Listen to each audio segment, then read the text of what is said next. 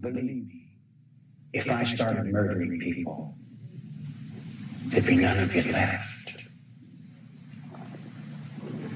Because my children are coming. Never say never to always. There'd be none of you Say left. always to none. To seem is to dream a dream, my love. Maybe I should have killed 400 or 500 people when I would have felt better. And when I felt like I really offered society something. You know, if I wanted to kill somebody, I'd take this book and beat you to death with it, and I wouldn't feel a thing. It'd be just like walking to the drugstore. It's time to call time from behind you. There'd be none of you It left. has been just a dream. Valley of death and I find room.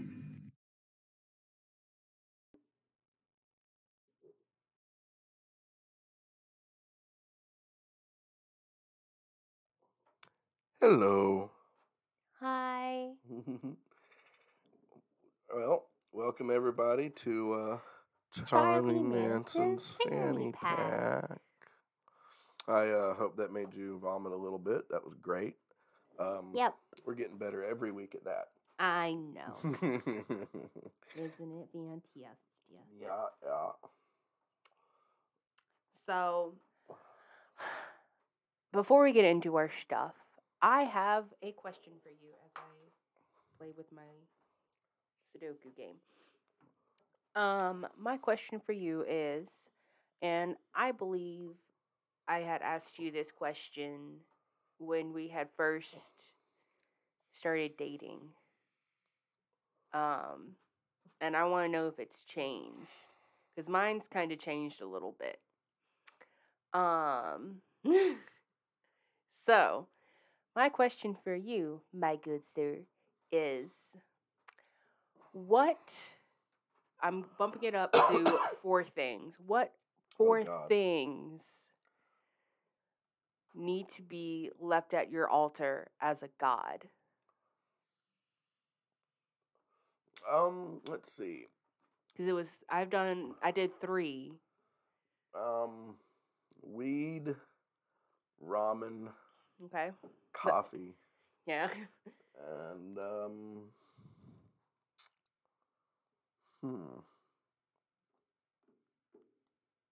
See, it could be a lot of things for you. Like, it could be knowledge. It could be. I was gonna say like a library card, maybe. See, I was on point though with knowledge. Yeah, I was sitting there thinking maybe a library card. I know you so well. Well, what are your things? I asked this question and I didn't think it all the way through. So. Mm-hmm. Boy, some icebreaker this turned out to be. Well, now I have to think. So now I gotta do the who's and what's it's. The who's and what's it's. Yes. Definitely I have to agree with you with weed. But I'm gonna take another step forward and psilocybin and acid have to be left there too. Those go hand in hand for me. Yeah, that's fair. That's fair.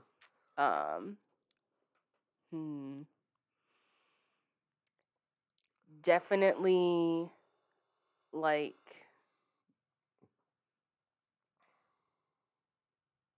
good pastries, I think.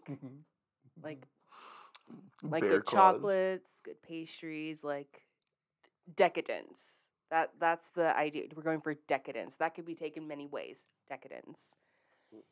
And Oh, you hear that impressive motorcycle? oh yeah. My dick is this big. Well, I mean, you know, the co-host of Stoner's Point drives a motorcycle, but you know, I never hear it. Yeah, that's what I'm saying. Like he drives a stealth cycle. But my 4th thing would definitely have to be like video games. Okay. Because.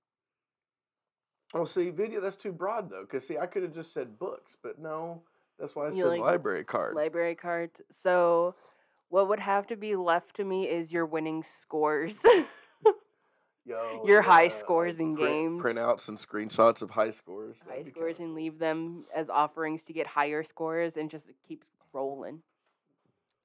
Well, Yeah.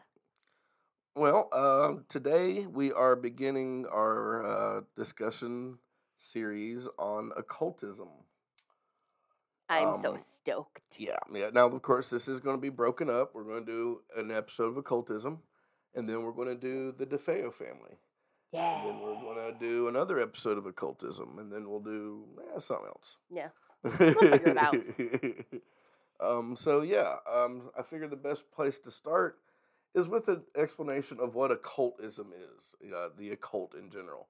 A lot of people like use it like, oh, that's the occult, and this is the occult, and that is cursed. This is cursed. Yeah. So I don't know anything about this. I'm just fascinated with the subject, so I don't know much. Whereas But me, I it's a fairly recent I thing began for me. to abandon my Southern Baptist Christian upbringing at an early age, around 11 or 12. And occultism, the occult, is immediately what I started looking for. So I've studied the occult. I studied it like intensely for about 10 years maybe. Yeah. And So and then since then I figured I kind of reached where I wanted to go. I've seen what I needed to see from it. yeah. And that, but it's a super interesting topic. It's really like a lot of what I got into with like Thelema and fucking stuff like that. That it's really like almost like, remember like in Beetlejuice where the handbook for the recently deceased Yeah. read like radio instructions. Yes. Almost every one of Aleister Crowley's books read like that. Along with many other things like the Enochian Keys and the Order of the Don't Rosy you have Cross. some of those books? Yeah, I got a few books. I got a few. Yeah. Got some. So the occult, in the broadest sense of the term, is a category of esoteric supernatural beliefs, and esotericism and esoterics is basically kind of like loosely related ideas and movements that developed along within Western society that have like bits and pieces of old paganism and mixes of like Judeo-Christianity and Judaism. Okay. But And yet, like, because with like Christianity and stuff, like they're like, no, we are. well, we'll get to where Christianity falls into this. It definitely changes things. But yeah, beliefs and practices which generally fall outside the scope of religion and science, encompassing phenomena involving otherworldly agency, such as magic, mysticism, varied spells. Can also refer to supernatural ideas like extrasensory perception, parapsychology, ghosts, demons. The occult science term was first used in 16th century Europe to refer to astrology, alchemy, and natural magic, which are all today like, Yeah, it's pseudoscience. still under the it's pseudoscience. the umbrella still. Yeah. And it's evolved since then. It reached its high point in like the late 1800s Mhm. with such figures as Helena Blavatsky, Who is that? HPB. I'm like, I recognize that name. Why do I recognize that name? Madame Blavatsky. Oh, that's why. Oh, I kind of, but I need like a recap. yeah, Madame Blavatsky. She started her own kind of religious society called the Theosophical Society, and she basically gave the Nazis their core belief system. Right. That's she why, gave because them we've talked about she gave them Nazis. this idea of like these superhuman beings. She believed that somewhere off the coast of California was this mountain that was occupied by Lemurians. What the heck? Yeah, they're like They she sound like she mermaids. took the name Lemurians from Gulliver's Travels. No shit. Yeah, and but she basically is like this ancient advanced society similar to Atlantis that all lives inside this old like ancient mountain, like Mount Shasta in California. I think, is where a lot of her modern day believers think that this place is. Hmm. Nobody's found it yet, and Mount Shasta's No one's pretty for occupied. sure. But it's also why in GTA 5, there's a mountain in GTA that's supposed to be like Mount Shasta, where you can go and see, like, there's all kinds of weird shit. You can go to Mount Shasta at a certain time. You see UFOs. And I shit like that. UFOs. Like, I think they're fascinating. and that's why. Also, another like big name that I recognized immediately that involved in not with her theosophy, but in this era of the golden age of occultism was Eliphas Levi. Bless you. Eliphas Levi is the man who gives us the depiction of Baphomet. Yeah. I can't, and we still can't find that portrait that I know, got you, and I am that's so really sad. upsetting. I got rid of I left the statue behind on purpose, but I didn't want to leave behind the picture, and I don't know where I got it you is. that for Christmas. I know, I'm so sad, but so Eliphas Levi, Helena Blavatsky, and later Israel Regardie and Aleister Crowley. These are all like huge names in this movement, right? Mm-hmm. I guess to really understand, if you want to understand it, we got to take it back to the two earliest things that were considered occult, and that gives us Kabbalah and Gnosticism. Okay. Okay. Now, Kabbalah is basically like it's basically like the magic version of Judaism. But Jews are magical. They're magical, mystical human beings. They have latkes and they're delicious. And dreidels are cool as fuck. Yes, they are. Dreidel, Actually, dreidel, like all the dreidel. Jews I know are super chill, super cool. I've only known a couple, and it wasn't a big known a part. good amount. None of them were like like hardcore. None of them were wearing Yeah. yarmulkes. You know what I'm saying? No, they So- were, I guess, socially practicing. You know what I mean? Yeah. But Kabbalah is Hebrew for tradition. It's a discipline and school of thought in Jewish mysticism. The definition kind of varies according to the tradition and the aims of those following it. From its origin in medieval Judaism to later adaptations in Western Esotericism, Christian Kabbalah, and Hermetic Kabbalah. And Hermetic Kabbalah is going to come into play when we start talking about. I was about to say, I had no idea there were multiple. Oh yeah. There. Oh, what have I gotten myself? Well, into? you've heard of the Golden Dawn, right? The Yes. Hermetic Order of the Golden Dawn. Yeah. Well, that was based heavily in Hermetic Kabbalah.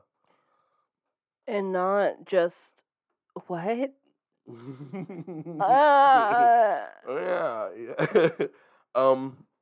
Kabbalah is it's the teachings that are meant to explain the relationship between an unchanging eternal God that they call Ein Sof, which is basically means which basically means the infinite. God, I might have to edit that out. Ugh.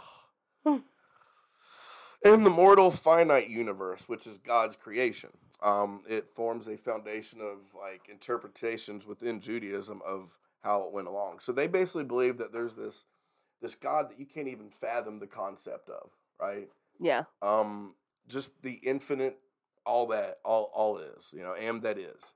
And in order to create the world, he creates kind of like a puppet.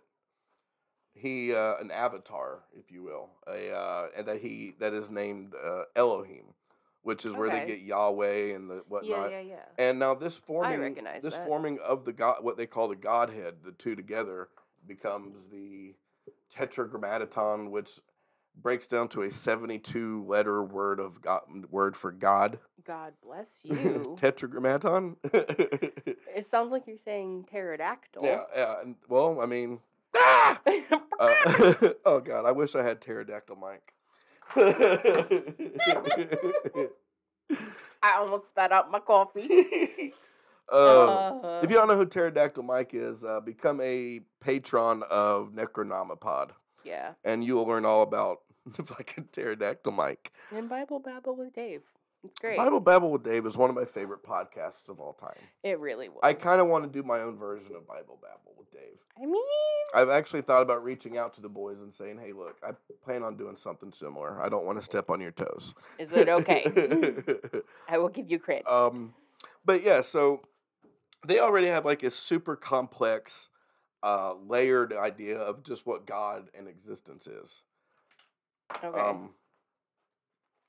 And everything that in their religion is basically like formulas for trying to come closer to an understanding of their infinite God.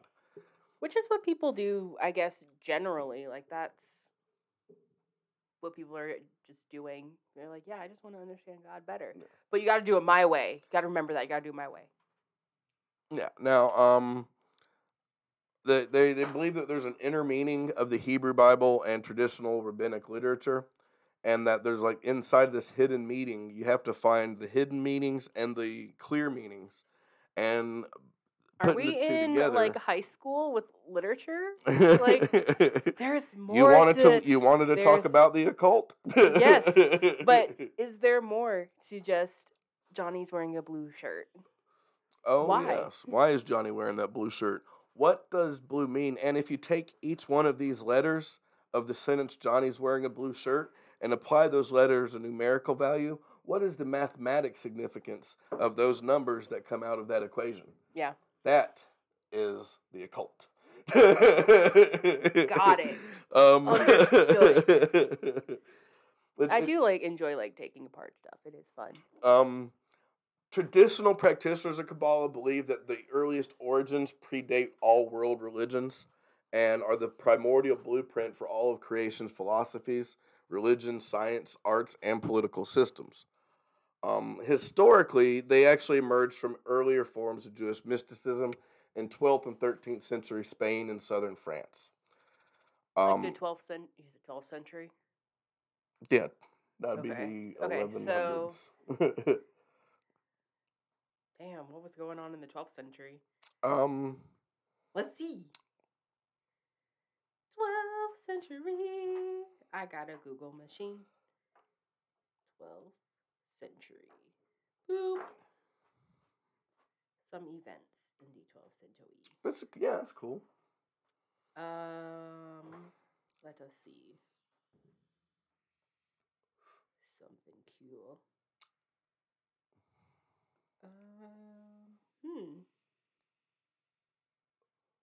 Haven't seen any. Ooh. The Knights Templar founded and protected Christian pilgrimage in Jerusalem in 1119. Okay, so now you're seeing what time frame it came from. Yeah. Yeah, and honestly, the Templar are going to come in heavily later on. Maybe not in this episode, but definitely when we get into David the First is crowned King of the Scots in 1124. I'm just piping in with little fun little tidbits. Ooh, in 1130 to 1180, there was a 50-year drought in the American Southwest. Hell yeah! Well, Wow. Good thing nobody was living here. I know. Good thing. Yeah, Columbus hadn't discovered it for the first time ever yet. Exist. Yeah, it didn't exist. It was just Fake news. Yeah. It was just India then. Goodness gracious. So there's a few steps that they kind of go through. Overall, what they're trying to do, each practitioner is trying to achieve a mystical union with God, or become kind of a mediator in God's active intellect, which basically means you're a brain cell in God's brain. So I guess comparatively looking at it, it's like with us watching The Crown right now, it's kind of like that where the queen is the sovereign, she's holding up the church or whatever. Is it something like that? Honestly, or am I paralleling it? Yeah, you're paralleling it a little bit off on that because it's not you don't become you're not an individual representative. You become part of the whole of God, right? We are Borg. Kind of. Yeah, kind of. Okay. Hive mindset. Got it. Yeah. Yeah, you're overall you become a brain cell, a mouthpiece for God. You become a Borg. Okay. Yeah, your extra processing power. But yeah, so according to the Kabbalistic belief, the early Kabbalistic knowledge which transmitted orally by patriarchs, prophets, and sages, and was eventually kind of woven into Jewish religious writings and culture. According to this view, early Kabbalah around the 10th century BCE, which puts you around 1,000 years before the birth of Christ. So that had been 12,000 years ago. They say it was being practiced by over 1 million people in ancient Israel, which this we now know is nonsense. About 12,000 years ago, we were mostly a hunter-gatherer peoples. Yeah. And there was an ice age going on. Yeah. So tweak that number. Yeah. But there are several different schools of thought with very different outlooks. All of them, though, are accepted as correct, which is kind of unique. Authorities kind of that in the Kabbalic Church have kind of narrowed the scope and diversity by restricting study to certain texts, notably the Zohar and the teachings of Isaac Luria. Okay, question. What makes them accepted text versus like the other ones? I don't know what the other texts they're are. not outlawing any text, but what they're doing is regimenting it. This particular group of Kabbalist practitioners follow these books. I thought you said cobbler. Cobbler. Like cobblers. I'm like, huh? Like little leprechauns. Oh, jeez. And they separate it out like that so that each one can specialize and get further study by restricting the number of books that this particular frame of thought is studying. Okay. They're not saying this book is okay and this book is not. It's like, no, these books pertain to this particular school of thought. Y'all need to study that. Okay. Do all the maths and shit with that. And if you want to study it all, you have to. It's going to be a long road. And so from the Renaissance onwards, Jewish Kabbalah texts entered non-Jewish culture. This is when they began to get studied and translated by Christians and Hermetic occultists. The syncretic traditions of Christian Kabbalah and Hermetic Kabbalah developed independently of Judaic Kabbalah. Reading the Jewish text as a universalist ancient wisdom preserved from Gnostic traditions of antiquity. Which gives us a jump-off point to start talking about what Gnosticism is. Okay? We'll go into Gnosticism, then we're going to jump back into Kabbalah. All right? Okay. So, now, tell me, what is Gnosticism? Gnosticism, from the ancient Greek gnostos, meaning having knowledge, is a collection of religious ideas and systems which came together in the late 1st century AD among Jewish and early Christian sects. They emphasize personal spiritual knowledge, or gnosis, above orthodox teachings, traditions, and authority of religious institutions. Gnostic, their deities generally presents a distinction between a supreme hidden god and a malevolent lesser divinity, sometimes associated with Yahweh of the Old Testament. Okay. So they have this idea that there is a good God, a supreme God, and then that the God of the Old Testament is this malevolent lesser God who is responsible for creating the material universe.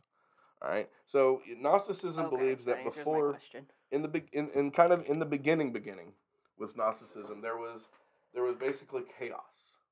Right. Yes. There was no order. There was no creation. There was no form to anything. Everything that is and ever would be existed. Your mic. Oh, sorry. Yeah, everything that ever was or would be existed in kind of like this cosmic soup of everything. Cosmic soup?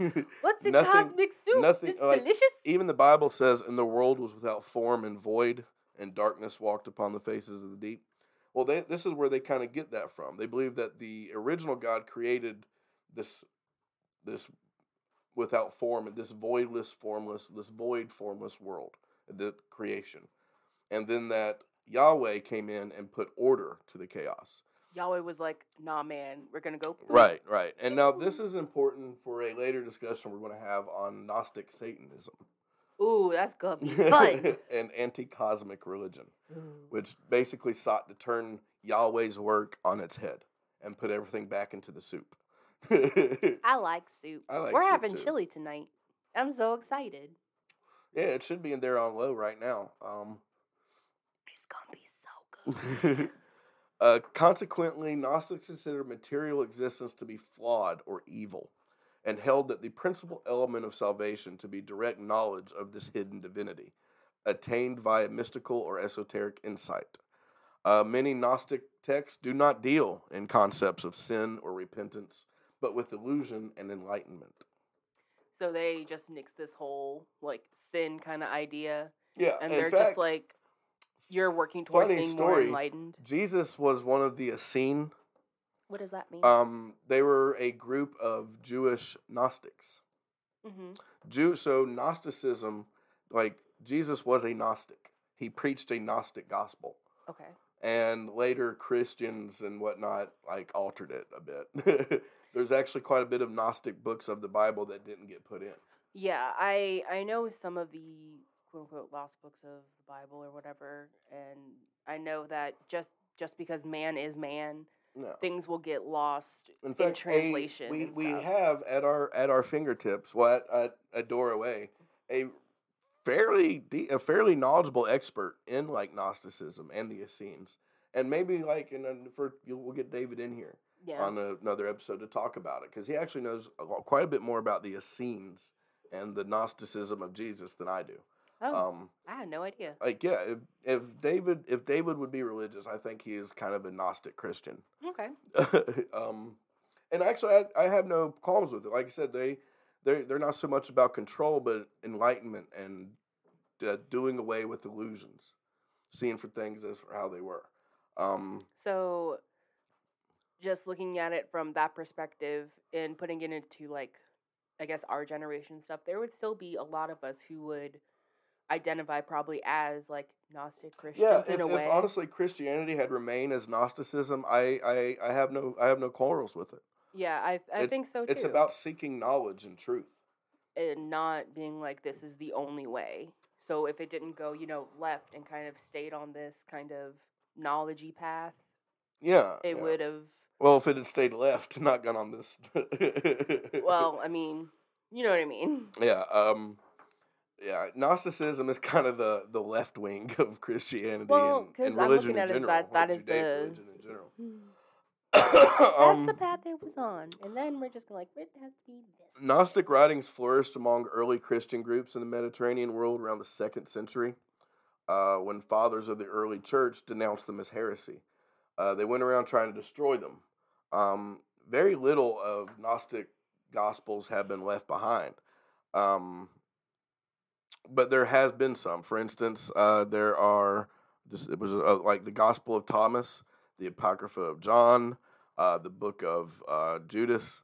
There's a lot of like Gnostic Gospels that got kind of mostly destroyed.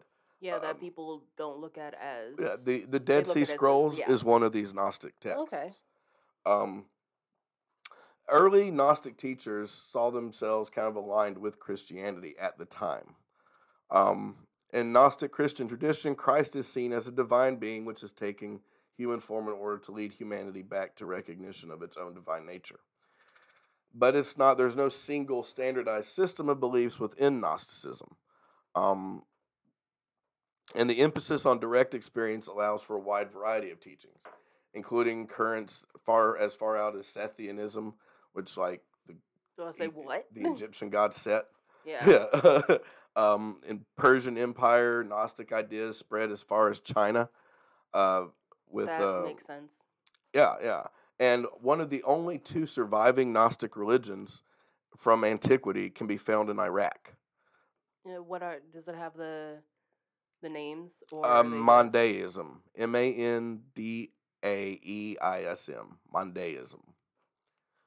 It sounded like a spelling. It does. Okay. And the early Mandaeans may have been the first to formulate what would go on to become known as Gnosticism within the early Jesus movement.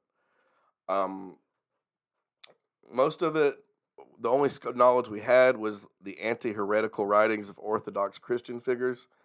Then there was a renewed interest in Gnosticism after the 1945 discovery of Egypt's Nag Hammadi library. which is a collection of rare early Christian and Gnostic texts, which include the Gospel of Thomas and the Apocryphas of John. There is several sources that go back to Zoroastrianism, Hellenistic Judaism, and Platoism, Platonism, basically like a religion based on the works of Plato. Yeah. Since the 1990s, the category of Gnosticism has become increasingly scrutinized by scholars. One such issue is whether Gnosticism ought to be considered one form of early Christianity, or an interreligious phenomenon, or an independent religion. So, It's just they look at it as pish posh. yeah, the pro-Orthodox Christian groups consider Gnosticism a heresy of Christianity, but modern scholars believe that the theology's origin is more closely related to Jewish sects and Christian sects of like Kabbalah and what have you. Some debate that Gnosticism origins have roots in Buddhism, and that's a cool story. One day, I'm about to say that. So Jesus, there's a missing part of Jesus' life in the Bible. Okay. At 12, he is seen in the temple, like discussing and debating religion with the elders. Yeah. And then he disappears and reappears at 33 when he gets baptized by John. Yeah. John, who was an Essene. So he in those like 20-something years, where was he? Yeah. And some of the theories that he went to Egypt. Some theories say, and my favorite theory is that he went and saw someone who was teaching Buddhism. You know, I mean, he was right after Siddhartha Gautama founded Buddhism, and it would have been after Gautama's death or whatnot. But Buddhism was still in its early and purest days. Yeah. So Sidebar, that's a great book. What, Siddhartha? Yeah. By I can't remember who it's by. Herman Hesse. Yeah. Yeah, it was actually a really good book. And it is. was based loosely on Siddhartha Gautama. Yeah. But yeah. I had to analyze it in like 10th grade. Many of the Nag Hammadi texts and any other really Gnostic texts that we have found have a violent rejection of the Jewish God. Right? And I'm with them there, because the Jewish God in the Bible, you got to think, the plagues of Egypt, the fucking flood. Yeah. I mean, it was a very... Job. The Jewish God is a fucking piece of shit. The Jewish God is very... Yahweh sucks fucking donkey cocks. If you're going to choose a god, there's more evil god. There's not many more evil gods you could choose. Yeah. He is horrible. And that always was a question for me, just growing up, being like, well, you want me to believe about this God in the New Testament? Mm. Okay, but what about this God in the Old Testament? Are they not the same? They can't be, right? Are they the same? What's happening? Yeah, and Kabbalah and Gnosticism came about, like, because you can see in Kabbalah that ultimate God that you can't understand working through Yahweh as like a puppet, right? And that's where Gnosticism kind of takes its cues. Like, there is a greater primordial God, but then there's this piece of shit. There's this one asshole yeah. that was just like, I am indeed the boss. No, sir. You can step off. Or whatever being you step off. It's fine. They can handle it. And with early Christianity, some of the teachings of Paul and John might have been a starting point for Gnostic ideas, with a growing emphasis on opposition between flesh and spirit, the value of charisma, and the disqualification of Jewish law because it come from a fucking tyrant. Like, that, just stuff like that. Like, I struggled very hardly. I struggled very, I can't word. I have word soup.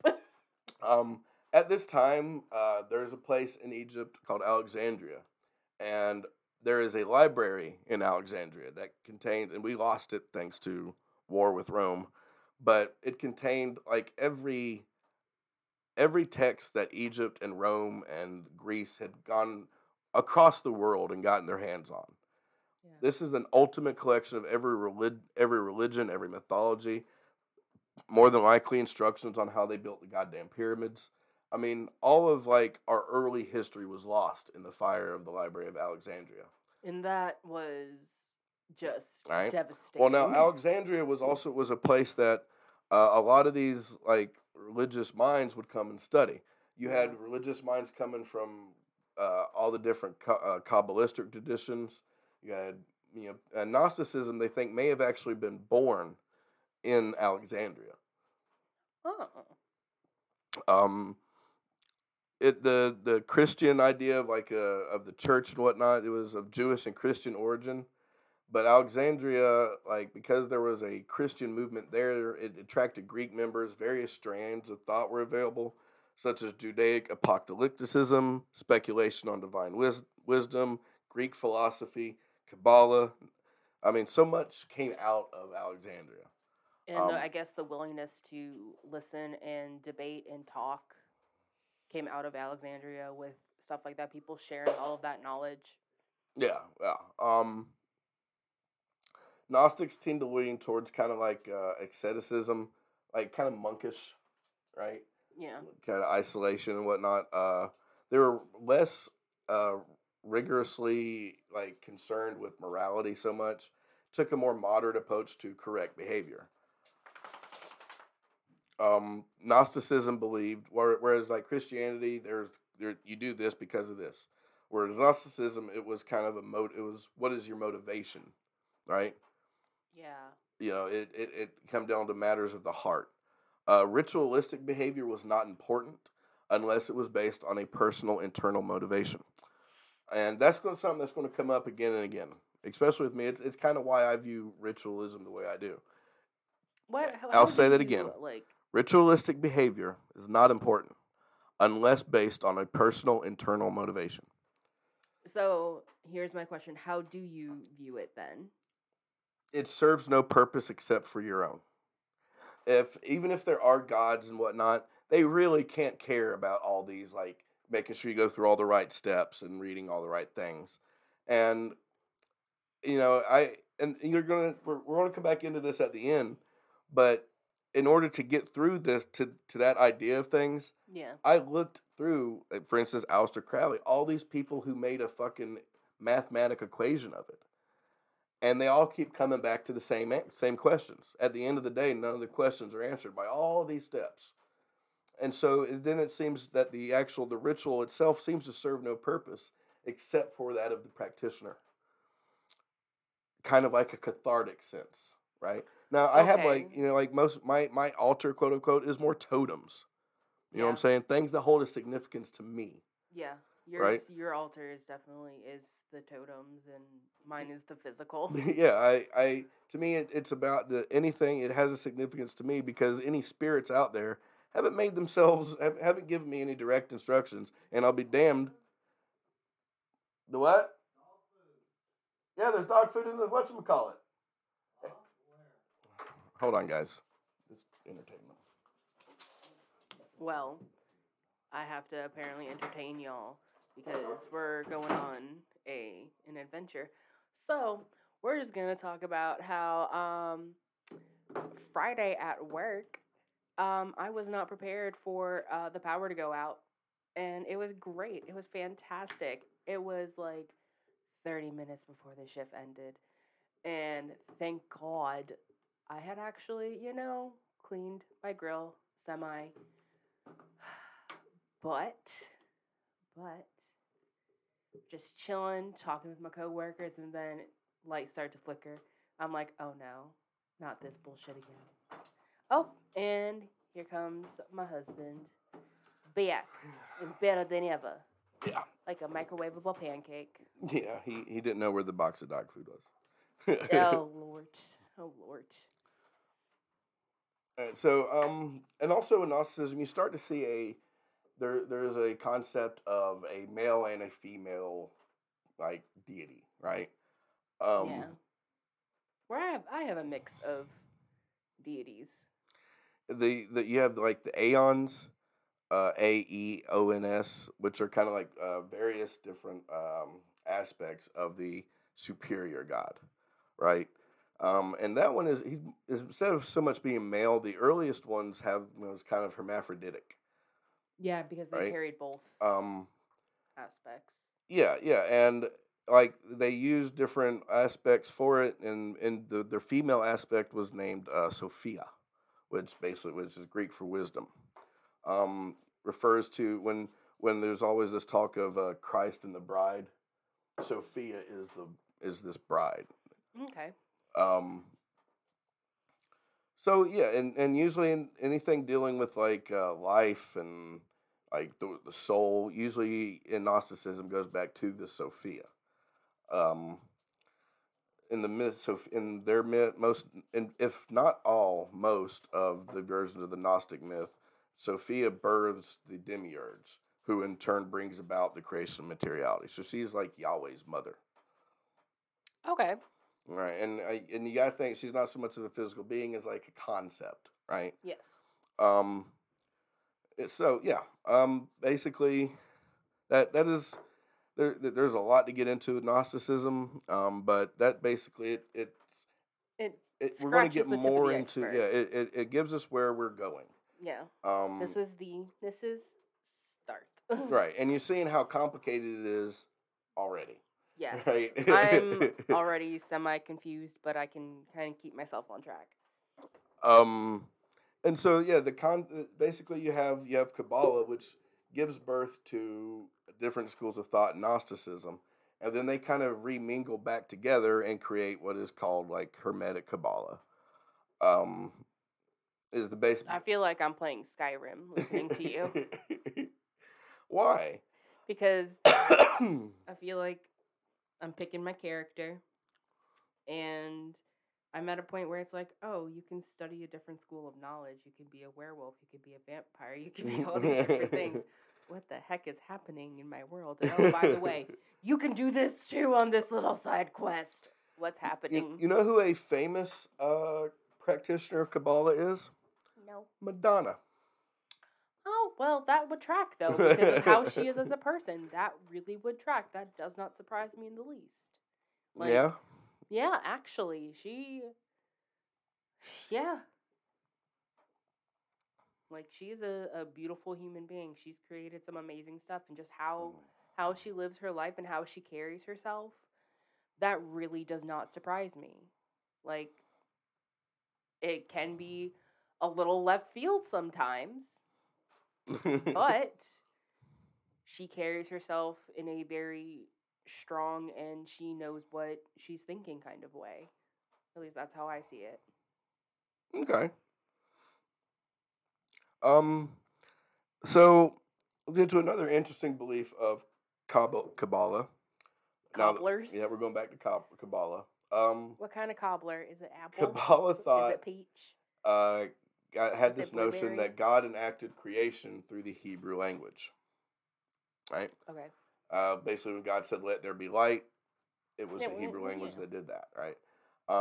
And throughout the Torah into this full linguistic mysticism thing, every Hebrew letter, word, or number, even accents on words of the Hebrew Bible, contain Jewish mystical meanings, describing the spiritual dimensions within their ideas, and teaches methods of interpretation for ascertaining these meanings.